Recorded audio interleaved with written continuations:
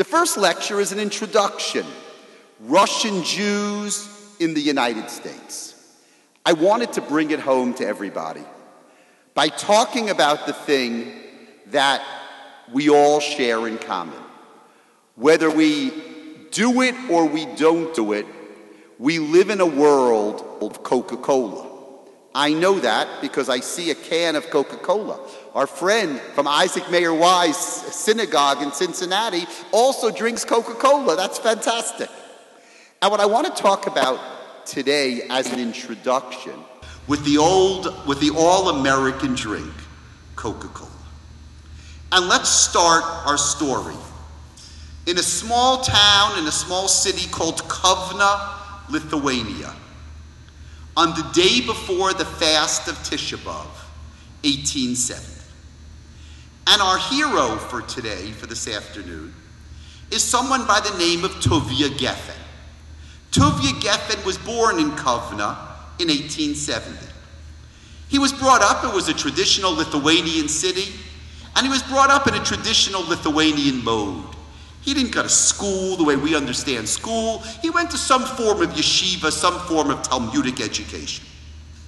He was married in 1898, and his wife operated a paper goods business, which allowed her husband to study Torah, to study Talmud, while she worked to support the family. In April of 1903, there was a tragic pogrom in the Russian city of Kishinev. The story of the pogrom in Kishinev is a complicated and tragic story about a Jewish community not unfamiliar to us. A Jewish community where actually 50% of the people who lived in Kishinev were Jews. And out of nowhere, there was an attack on the Jewish community. People were killed. Businesses and homes were attacked. And the Jews became frightened not only in Kishinev, but throughout the whole Russian Empire. And many thousands of Jews, really hundreds of thousands of Jews, left Russia after that massacre. Most came to the United States, but that was also the time of the Aliyah to Israel. Also, the British community began this way. That was a seminal moment in the history of Russian Jewry. And after that pogrom, Rabbi and Mrs. Geffen decided that they needed to come to America. So what does a rabbi do when he arrives in New York in 1904? Well, what he does is he finds a shul to be the rabbi. They probably didn't pay him very much if they paid him anything, but they probably gave him an apartment. And let's be honest, an apartment was probably one room for he, his wife, and his children. But it was a living and it was a place to be and it was familiar. Familiar, as we'll see, to someone who, of course, didn't speak any English and, of course, didn't understand American culture at all. Unfortunately, New York City was bad for his health. Some of you can understand that. And therefore, but unfortunately, he didn't have Southern California to go to. So therefore, what he did is he got a job. This is also fascinating. He got a job collecting money for a Jewish school, for a yeshiva at Kovna, right? He came from Kovna. There was a Jewish school in Kovna who needed a representative in the United States who would travel from city to city to collect money. And that's what he did. He traveled from city to city, collect money. I mean, it wasn't the most glamorous position. He wasn't home with his family, right? His family stayed in New York, but at least what? At least he felt better because they didn't have to stay in the kind of the smog and the tenements of the Lower East Side. As part of his travels, he spent a Shabbat, a weekend, in Canton, Ohio. You can imagine in Canton, Ohio, they didn't have that many Lithuanian Torah scholars. So when he spent Shabbat in Canton, Ohio, they invited him to deliver the sermon on Shabbat morning. Okay, that's nice. They were so impressed by his sermon that they gave him the job. They said, bring your family, and we want you to be our rabbi. Well, sounded better than traveling from place to place and definitely better than living in the Lower East Side. So he moved to Canton, Ohio. Now, also you should know at the beginning of the 20th century, the communities aren't that much different than what we are familiar with in the 21st century. There were 200 Jewish families in Canton, Ohio. There were 2 Orthodox synagogues, 2 shochtim, 2 ritual slaughters, and 2 butchers. If you were a member of one synagogue, you hated the other synagogue. If you went to one butcher, you never ever went to the other butcher. Right? There were only 200 families, but they found a way to fight with one another. Rabbi Geffen was able, at least for a while, to unite the 2 communities.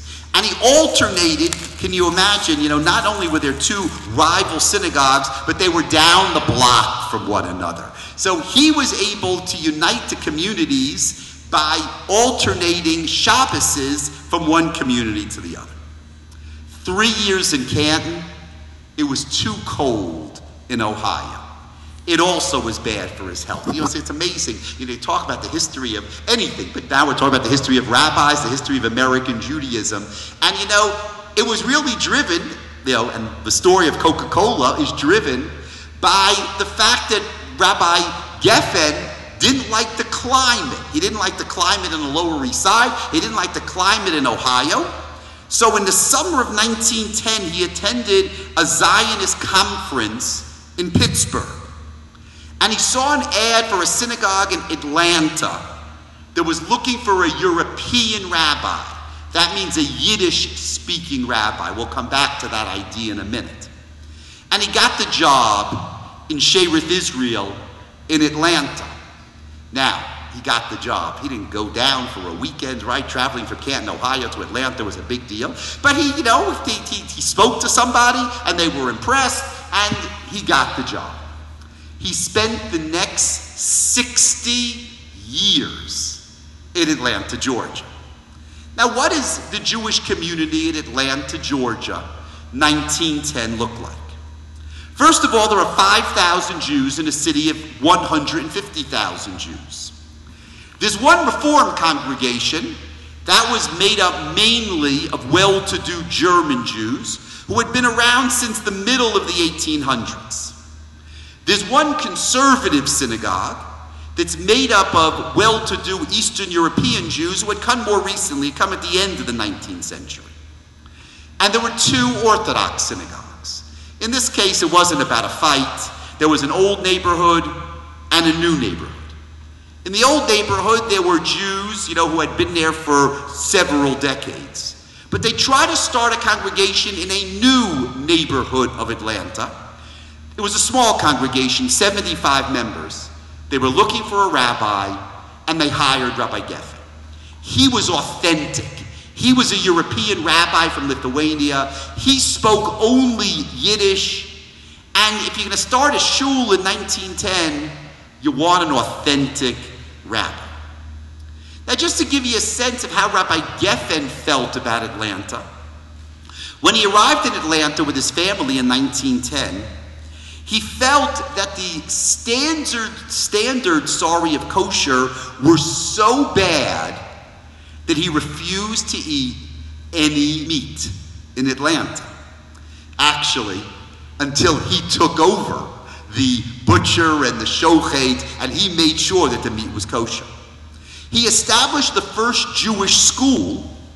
He was the teacher and the principal of that school. Most of the students in that school were his children at the beginning. Now, okay. What about, let's just take 1 second. What about Judaism in the South at the beginning of the 1900s? Is Atlanta the only community in the South? The answer is no. There are Jews all over the place in the South. But Rabbi Geffen was the most authentic rabbi at the time.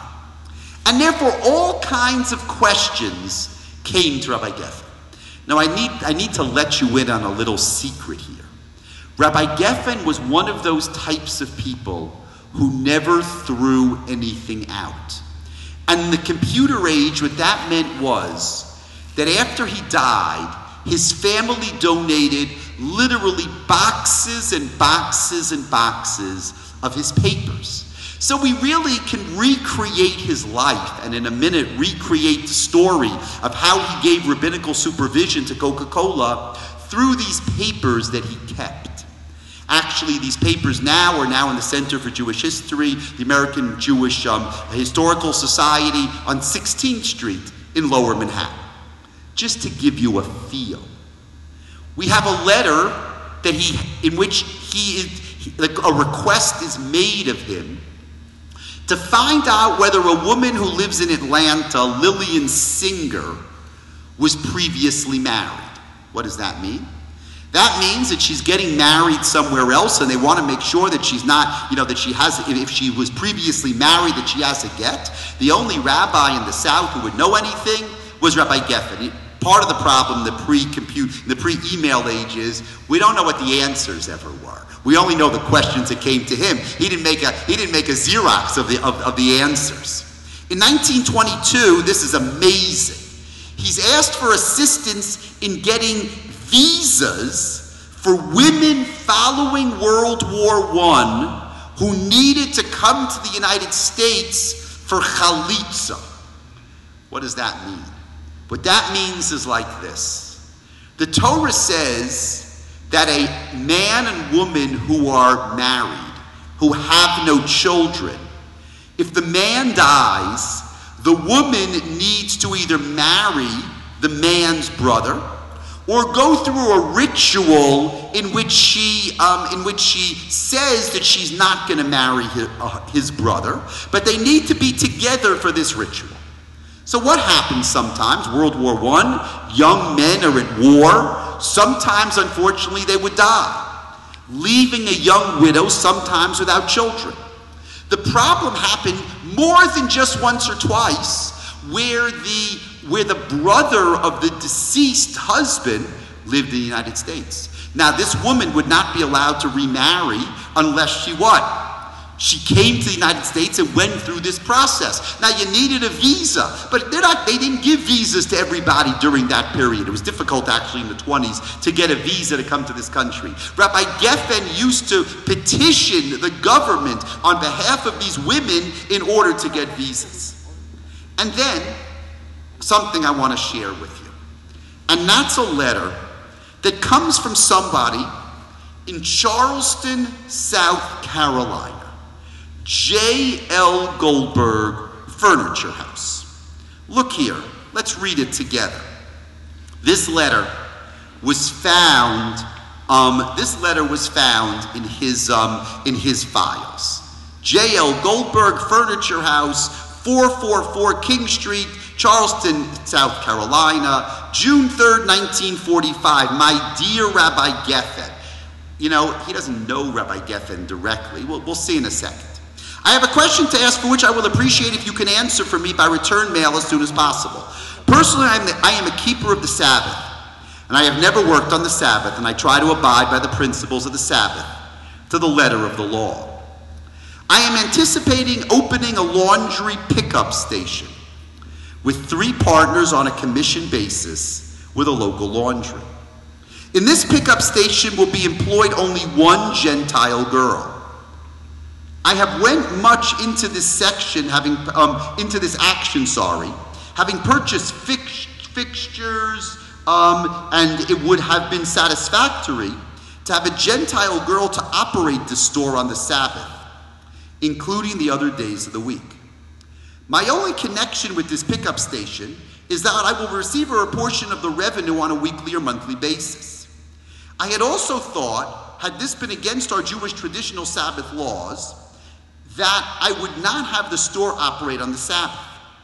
The executives of the laundry with whom I am in partnership on this action will not accept the latter proposition, explaining to me that it would hardly be possible to operate without Saturday's business.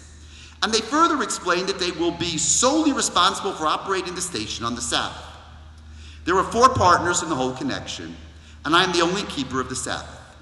So therefore I am asking your reverence if this will be satisfactory to operate on the Sabbath, And I want to impress upon you that I want to abide by the law, and then again trust that I may be able to keep my share of this station without being sinful. I thank you very much for your anticipated prompt answer, and I wish you good health with sincere personal regards, S. Irwin Goldberg. That's amazing. 1945. He writes a question to Rabbi Geffen. Now, we'll come back to this idea. He basically tells Rabbi Geffen that he needs permission to do this. He says, I want to impress upon you that I want to abide by the law, and then again trust that I may be able to keep my share of the station without being sinful. So he's telling Rabbi Geffen, I need permission. But he asks, he doesn't just do it, he asks for permission. And these came, there literally are dozens of these kinds of letters that were sent to Rabbi Geffen during these years. That's really give you a feel about what it meant to be a rabbi in Atlanta, an Eastern European Lithuanian rabbi in Atlanta during this period of American history. Now,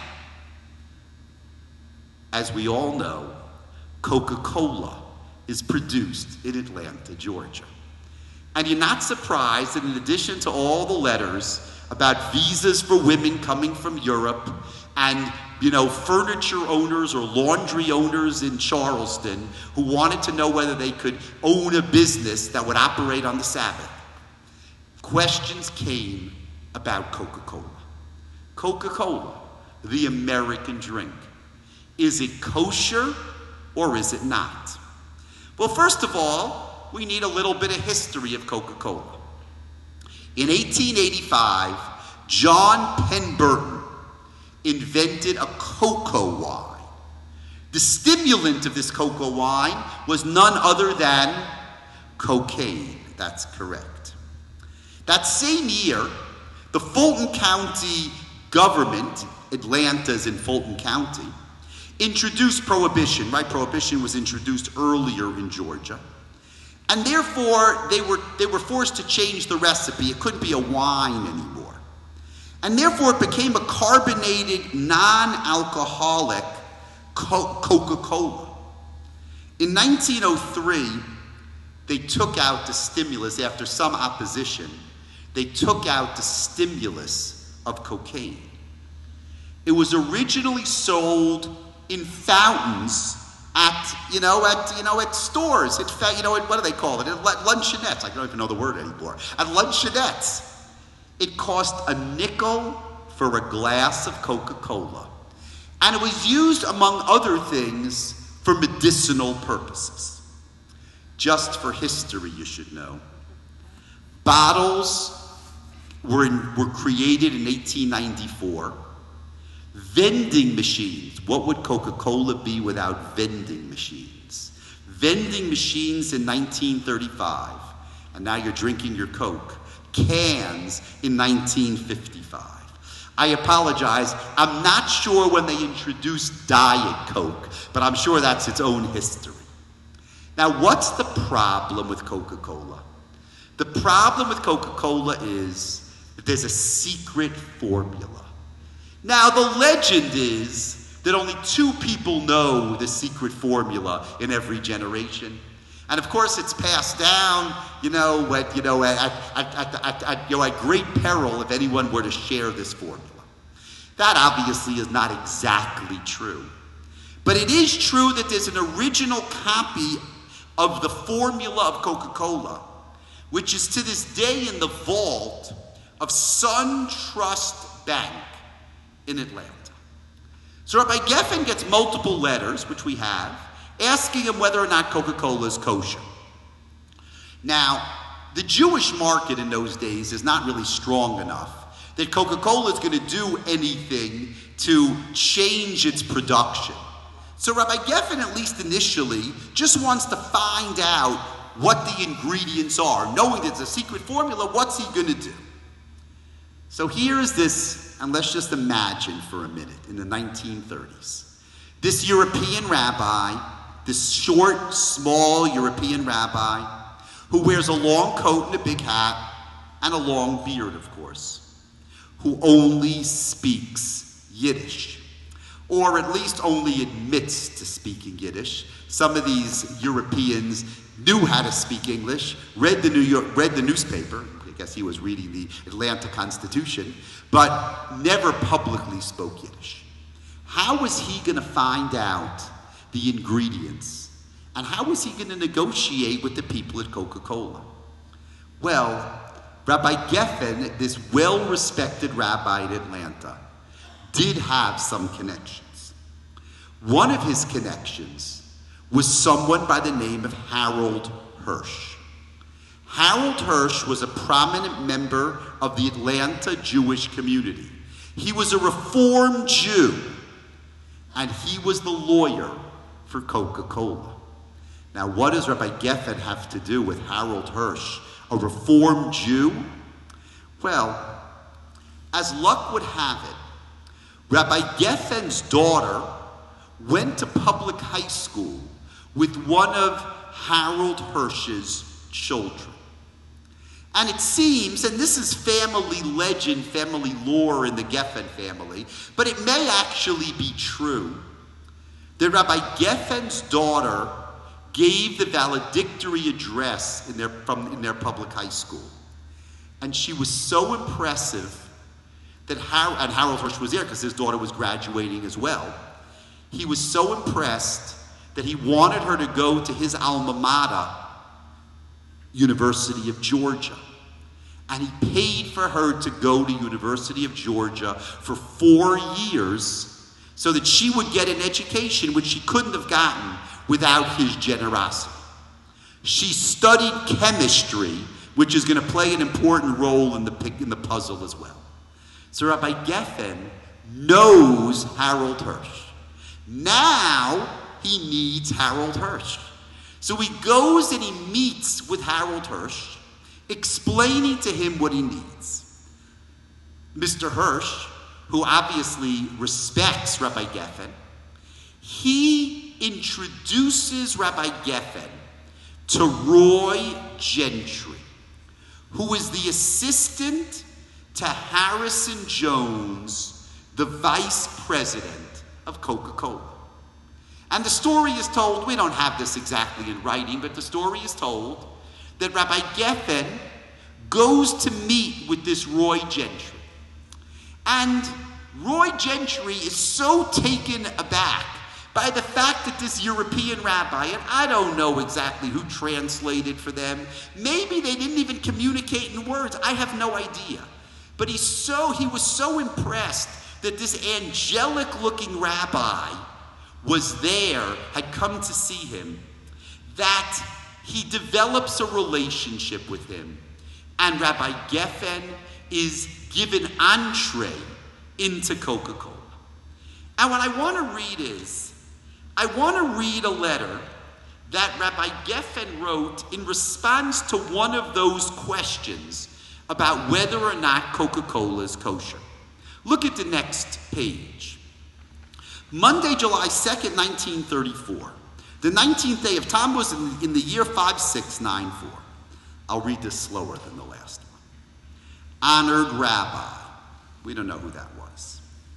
I take this opportunity to make known and to publish to the Jewish public that upon the request of the officials of the Coca-Cola Company of Atlanta, Georgia, I visited the plant of Coca-Cola and inspected the process by which the Coca-Cola drink was made.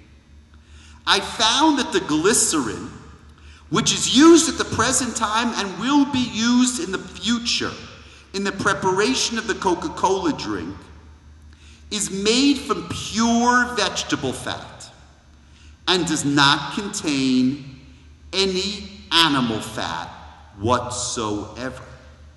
Therefore, I can state that the Coca-Cola drink is kosher in accordance with the Jewish dietary laws and may be partaken of by the strictest of Orthodox Jews. As a certificate of the above, I set my hand and seal the day and year above written. Rabbi Tobias Geffen, and look how he signs it. Chief Rabbi of the Sabbath. Who appointed him chief rabbi of the South? Obviously, Rabbi Geffen appointed himself chief rabbi of the South. But this is an amazing letter. So what does he say? He says Coca-Cola is kosher. But he identifies the potential issue. What was the potential issue? That glycerin can be made two different ways. It can be made of animal fat, and it can be made of vegetable fat. And what he found was that the glycerin, we're going to clarify this in a second, but what he writes here is that the glycerin is made of animal fat, and there is totally kosher. And therefore, is totally kosher. By the way, how does Rabbi Geffen know the difference between glycerin that's made of animal fat and glycerin that's made of vegetable fat? I mean, if I went into Coca-Cola, I would have no idea. Maybe you know about how you identify glycerin. But how does he possibly know how to identify glycerin? Well, now we're back to his daughter, who went to the University of Georgia thanks to Harold Hirsch. His daughter studied chemistry, and she went on to have a profession in chemistry. And she was the one who evaluated the ingredients and analyzed the ingredients, and she came back to Rabbi Geffen with this information. Now, that's fascinating, but it's not so strange. That's the way these things worked out, right? What's a rabbi, a European, Yiddish-speaking rabbi, what's he going to do? It's going to be his minimal connections and his family and the next generation, the Americanized next generation, who are going to introduce and help their father as he tries to negotiate his way in the factory of Coca-Cola. Now, on the next page, we have something that is, if not unique, very, very rare. And that is it's called a tshuva concerning Coca-Cola. It's an English translation translated by Rabbi Geffen's son and grandson of a Hebrew responsum that he wrote. I want to read just some of it. You know, sometimes when you read the response of a rabbi, and there's a whole study, we can spend an entire semester reading responses of rabbis, they give you an insight into what was going on in the American Orthodox community at the time. In the year 1935, he says, an inquiry was addressed to me concerning the well-known soft drink Coca-Cola, which is manufactured in the city of Atlanta, Georgia.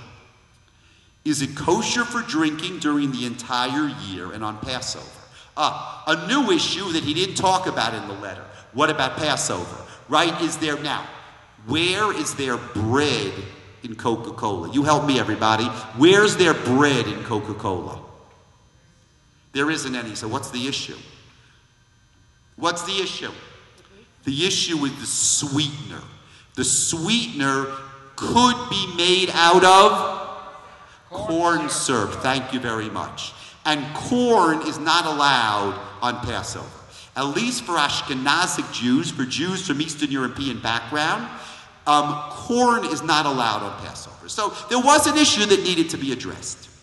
After thorough inquiry and investigation at the factory, it became apparent to me that this drink was made from a variety of plant syrups, a secret formula known only to certain officials of the company. Moreover, this drink contained in its composition several other types of liquids, one of which I am designating as Morris and the other as a Negro. I don't know what those words mean. The M is a liquid product made from meat tallow and fat tallow of non-kosher animals. It is an item which Jews are forbidden to eat and drink. Certain employees of the Coca-Cola company estimated that the percentage of the M ingredient in the drink was a very minute proportion, in the ratio of 1 to 1,000. I validated this assertion by submitting a random sample of Coca-Cola to the chief chemist of the state of Georgia. That's amazing, right? It means his daughter introduced him to the chief chemist of the state of Georgia for a thorough chemical examination. His analysis confirmed the fact that the percentage of M in the mixture was indeed 1 to 1,000. Now, in that paragraph, I learn a few things. Number one, what I learn is, and I don't yet understand it, is I don't know what in the world this these ingredients called Morris and Anigrone are, M&A. Why doesn't he just tell me what the ingredients are? That's number one.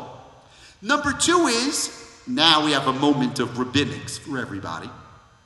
He says that he found that there was an ingredient, a liquid, that did come from the fat of non-kosher animals. Sorry, now if that's true, that's not kosher. We have a rule. The rule is that if you have non-kosher that gets mixed with kosher, as long as there's less than 60 Batel b'shishim, fantastic, right? As long as it's less than a 60th, it doesn't make the food not kosher. Let's give a very simple example. You're making chicken soup at home on Friday morning, and you're drinking a cup of coffee while making the chicken soup. If the coffee spills into the chicken soup, coffee and milk, then you probably have to throw out the chicken soup because it's a whole cup of coffee. But let's take the following case. You're very careful. You would never spill your coffee and milk into your chicken soup. But when you were pouring the milk into the cup of coffee, there was a little bit of milk that, that was kind of residue on the side of the cup of the mug. And that little bit of milk, you notice, oive, the little bit of milk falls into the chicken soup. So what's the status of your chicken soup? Do you have to start from scratch or you're okay? What's the answer? The answer is as long as there's 60 times more chicken soup than that little drop of milk, then you're okay. So he wants to see how much of this fat, meat fat, is there in the Coca-Cola. So he goes to the chief chemist in Georgia. Now immediately when you read that, you read this not as a rabbinical student, but you read this as a historian, like your antennae go up. You say, Rabbi Geffen, Yiddish speaking only, Eastern European rabbi in Atlanta, what is he doing with the chief chemist in the state of Georgia? How did he get to this person, right?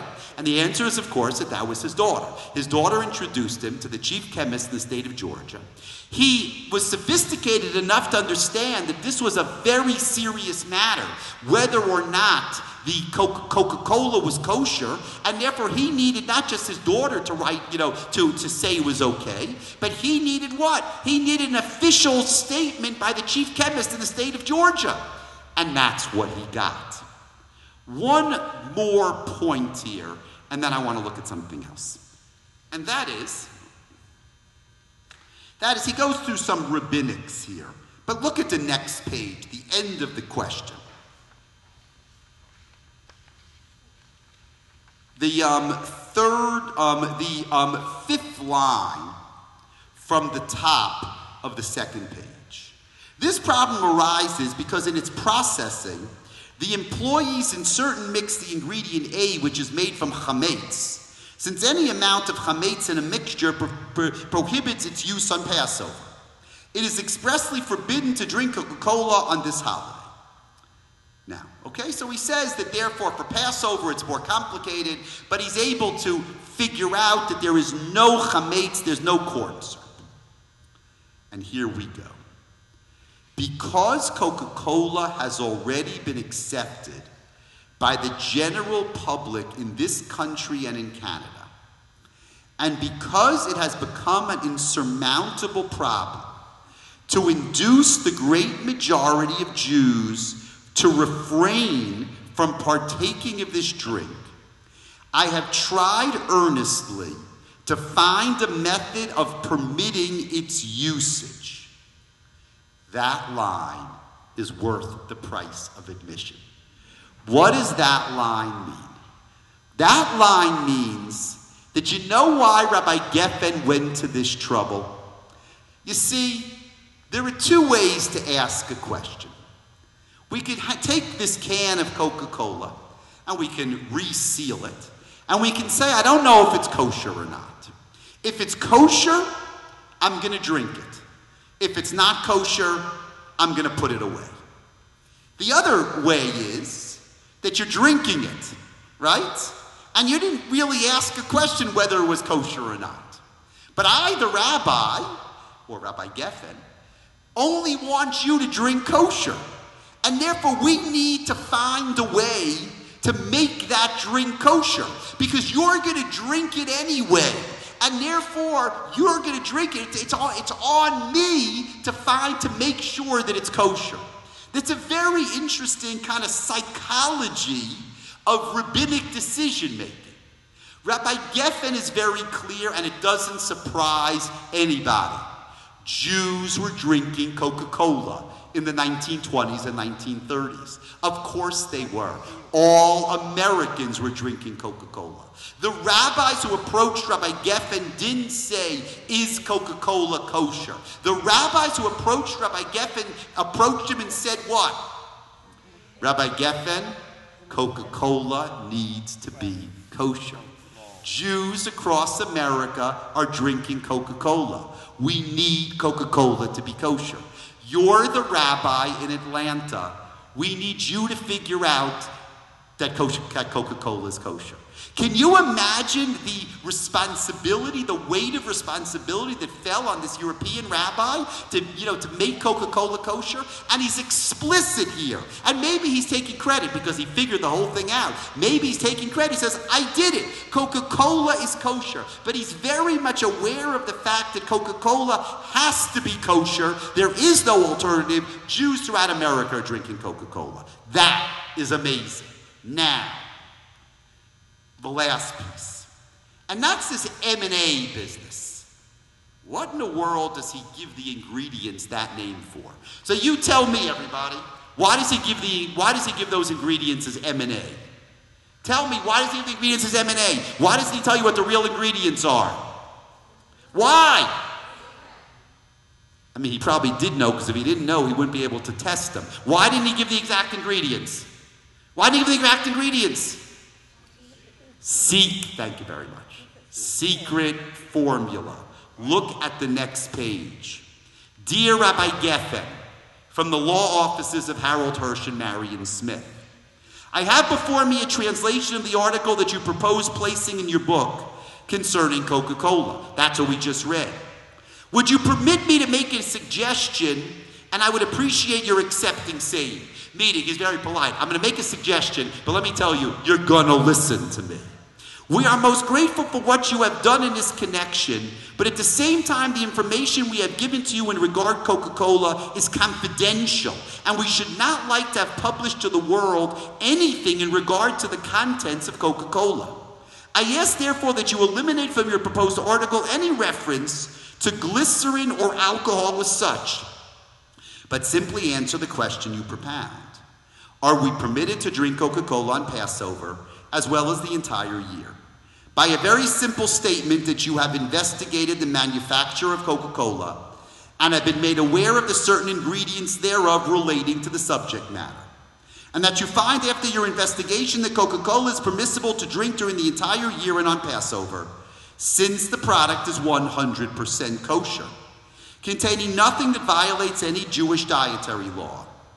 And that the drink Coca-Cola, and Ari, this is really a long sentence, is a real kosher one, according to its methods of manufacture and all Jewish people, even the true Mahadrin, that means the ones who are especially careful, may consume this drink during the entire year as well as on Passover. What does he say to Rabbi Geffen?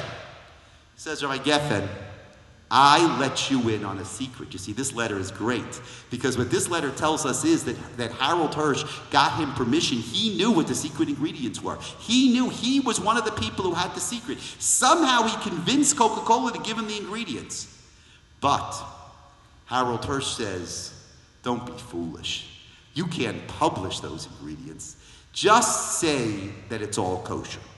Now notice that Rabbi Geffen doesn't exactly heed what Harold Hirsch wants from him.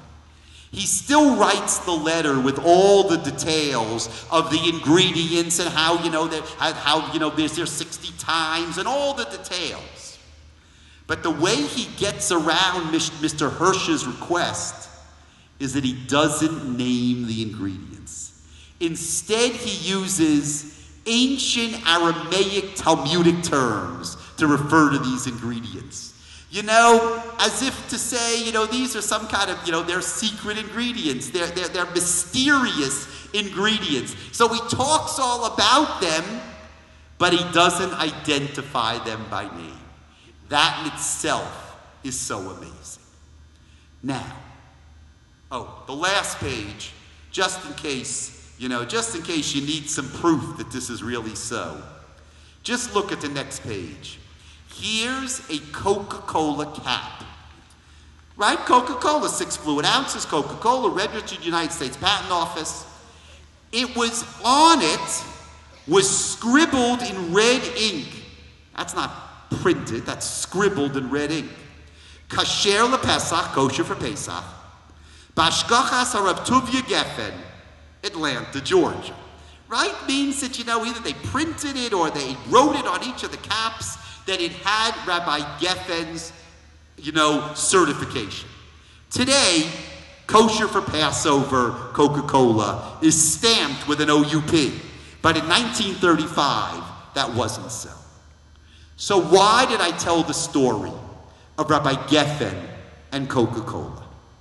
I told the story because as an introduction to our discussion about American Jewry, we need to have a little bit of a feel, a background of how Eastern European Jewry, in this case Orthodox, but we'll see that it's much broader than that, the very difficult journey to become part of American society. But the fact that the journey was difficult didn't mean that the journey was impossible.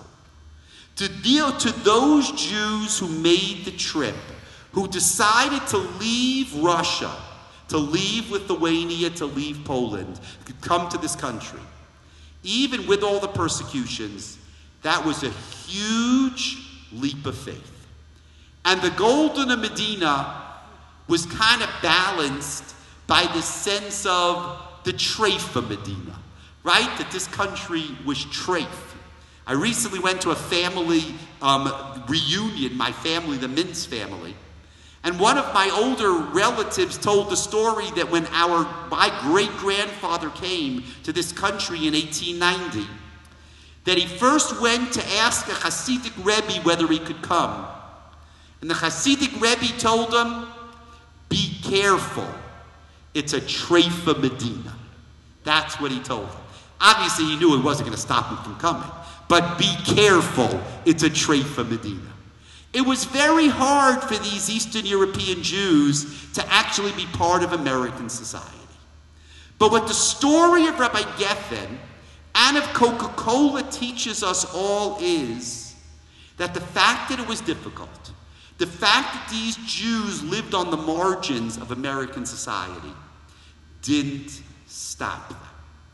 And whether it was lawyers that somehow they had a connection with, or daughters who went to university when their fathers couldn't even speak English, their first entree into American society was also often very much roundabout.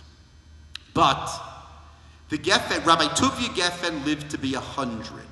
He died in 1970. His descendants, interestingly, are everywhere, and maybe most prominently in the conservative movement. His great-grandson is the rabbi of a synagogue on West 93rd Street in Manhattan called Shaarei Tzedek.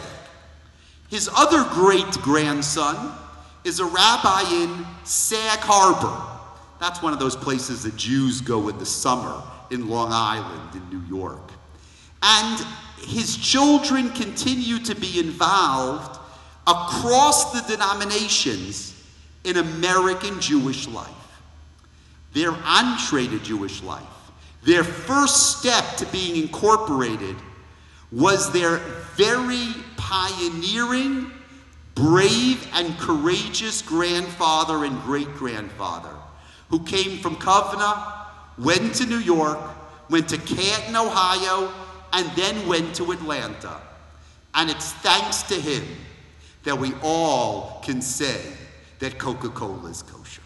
Thank you so much, and I look forward to continuing this exploration over this coming week.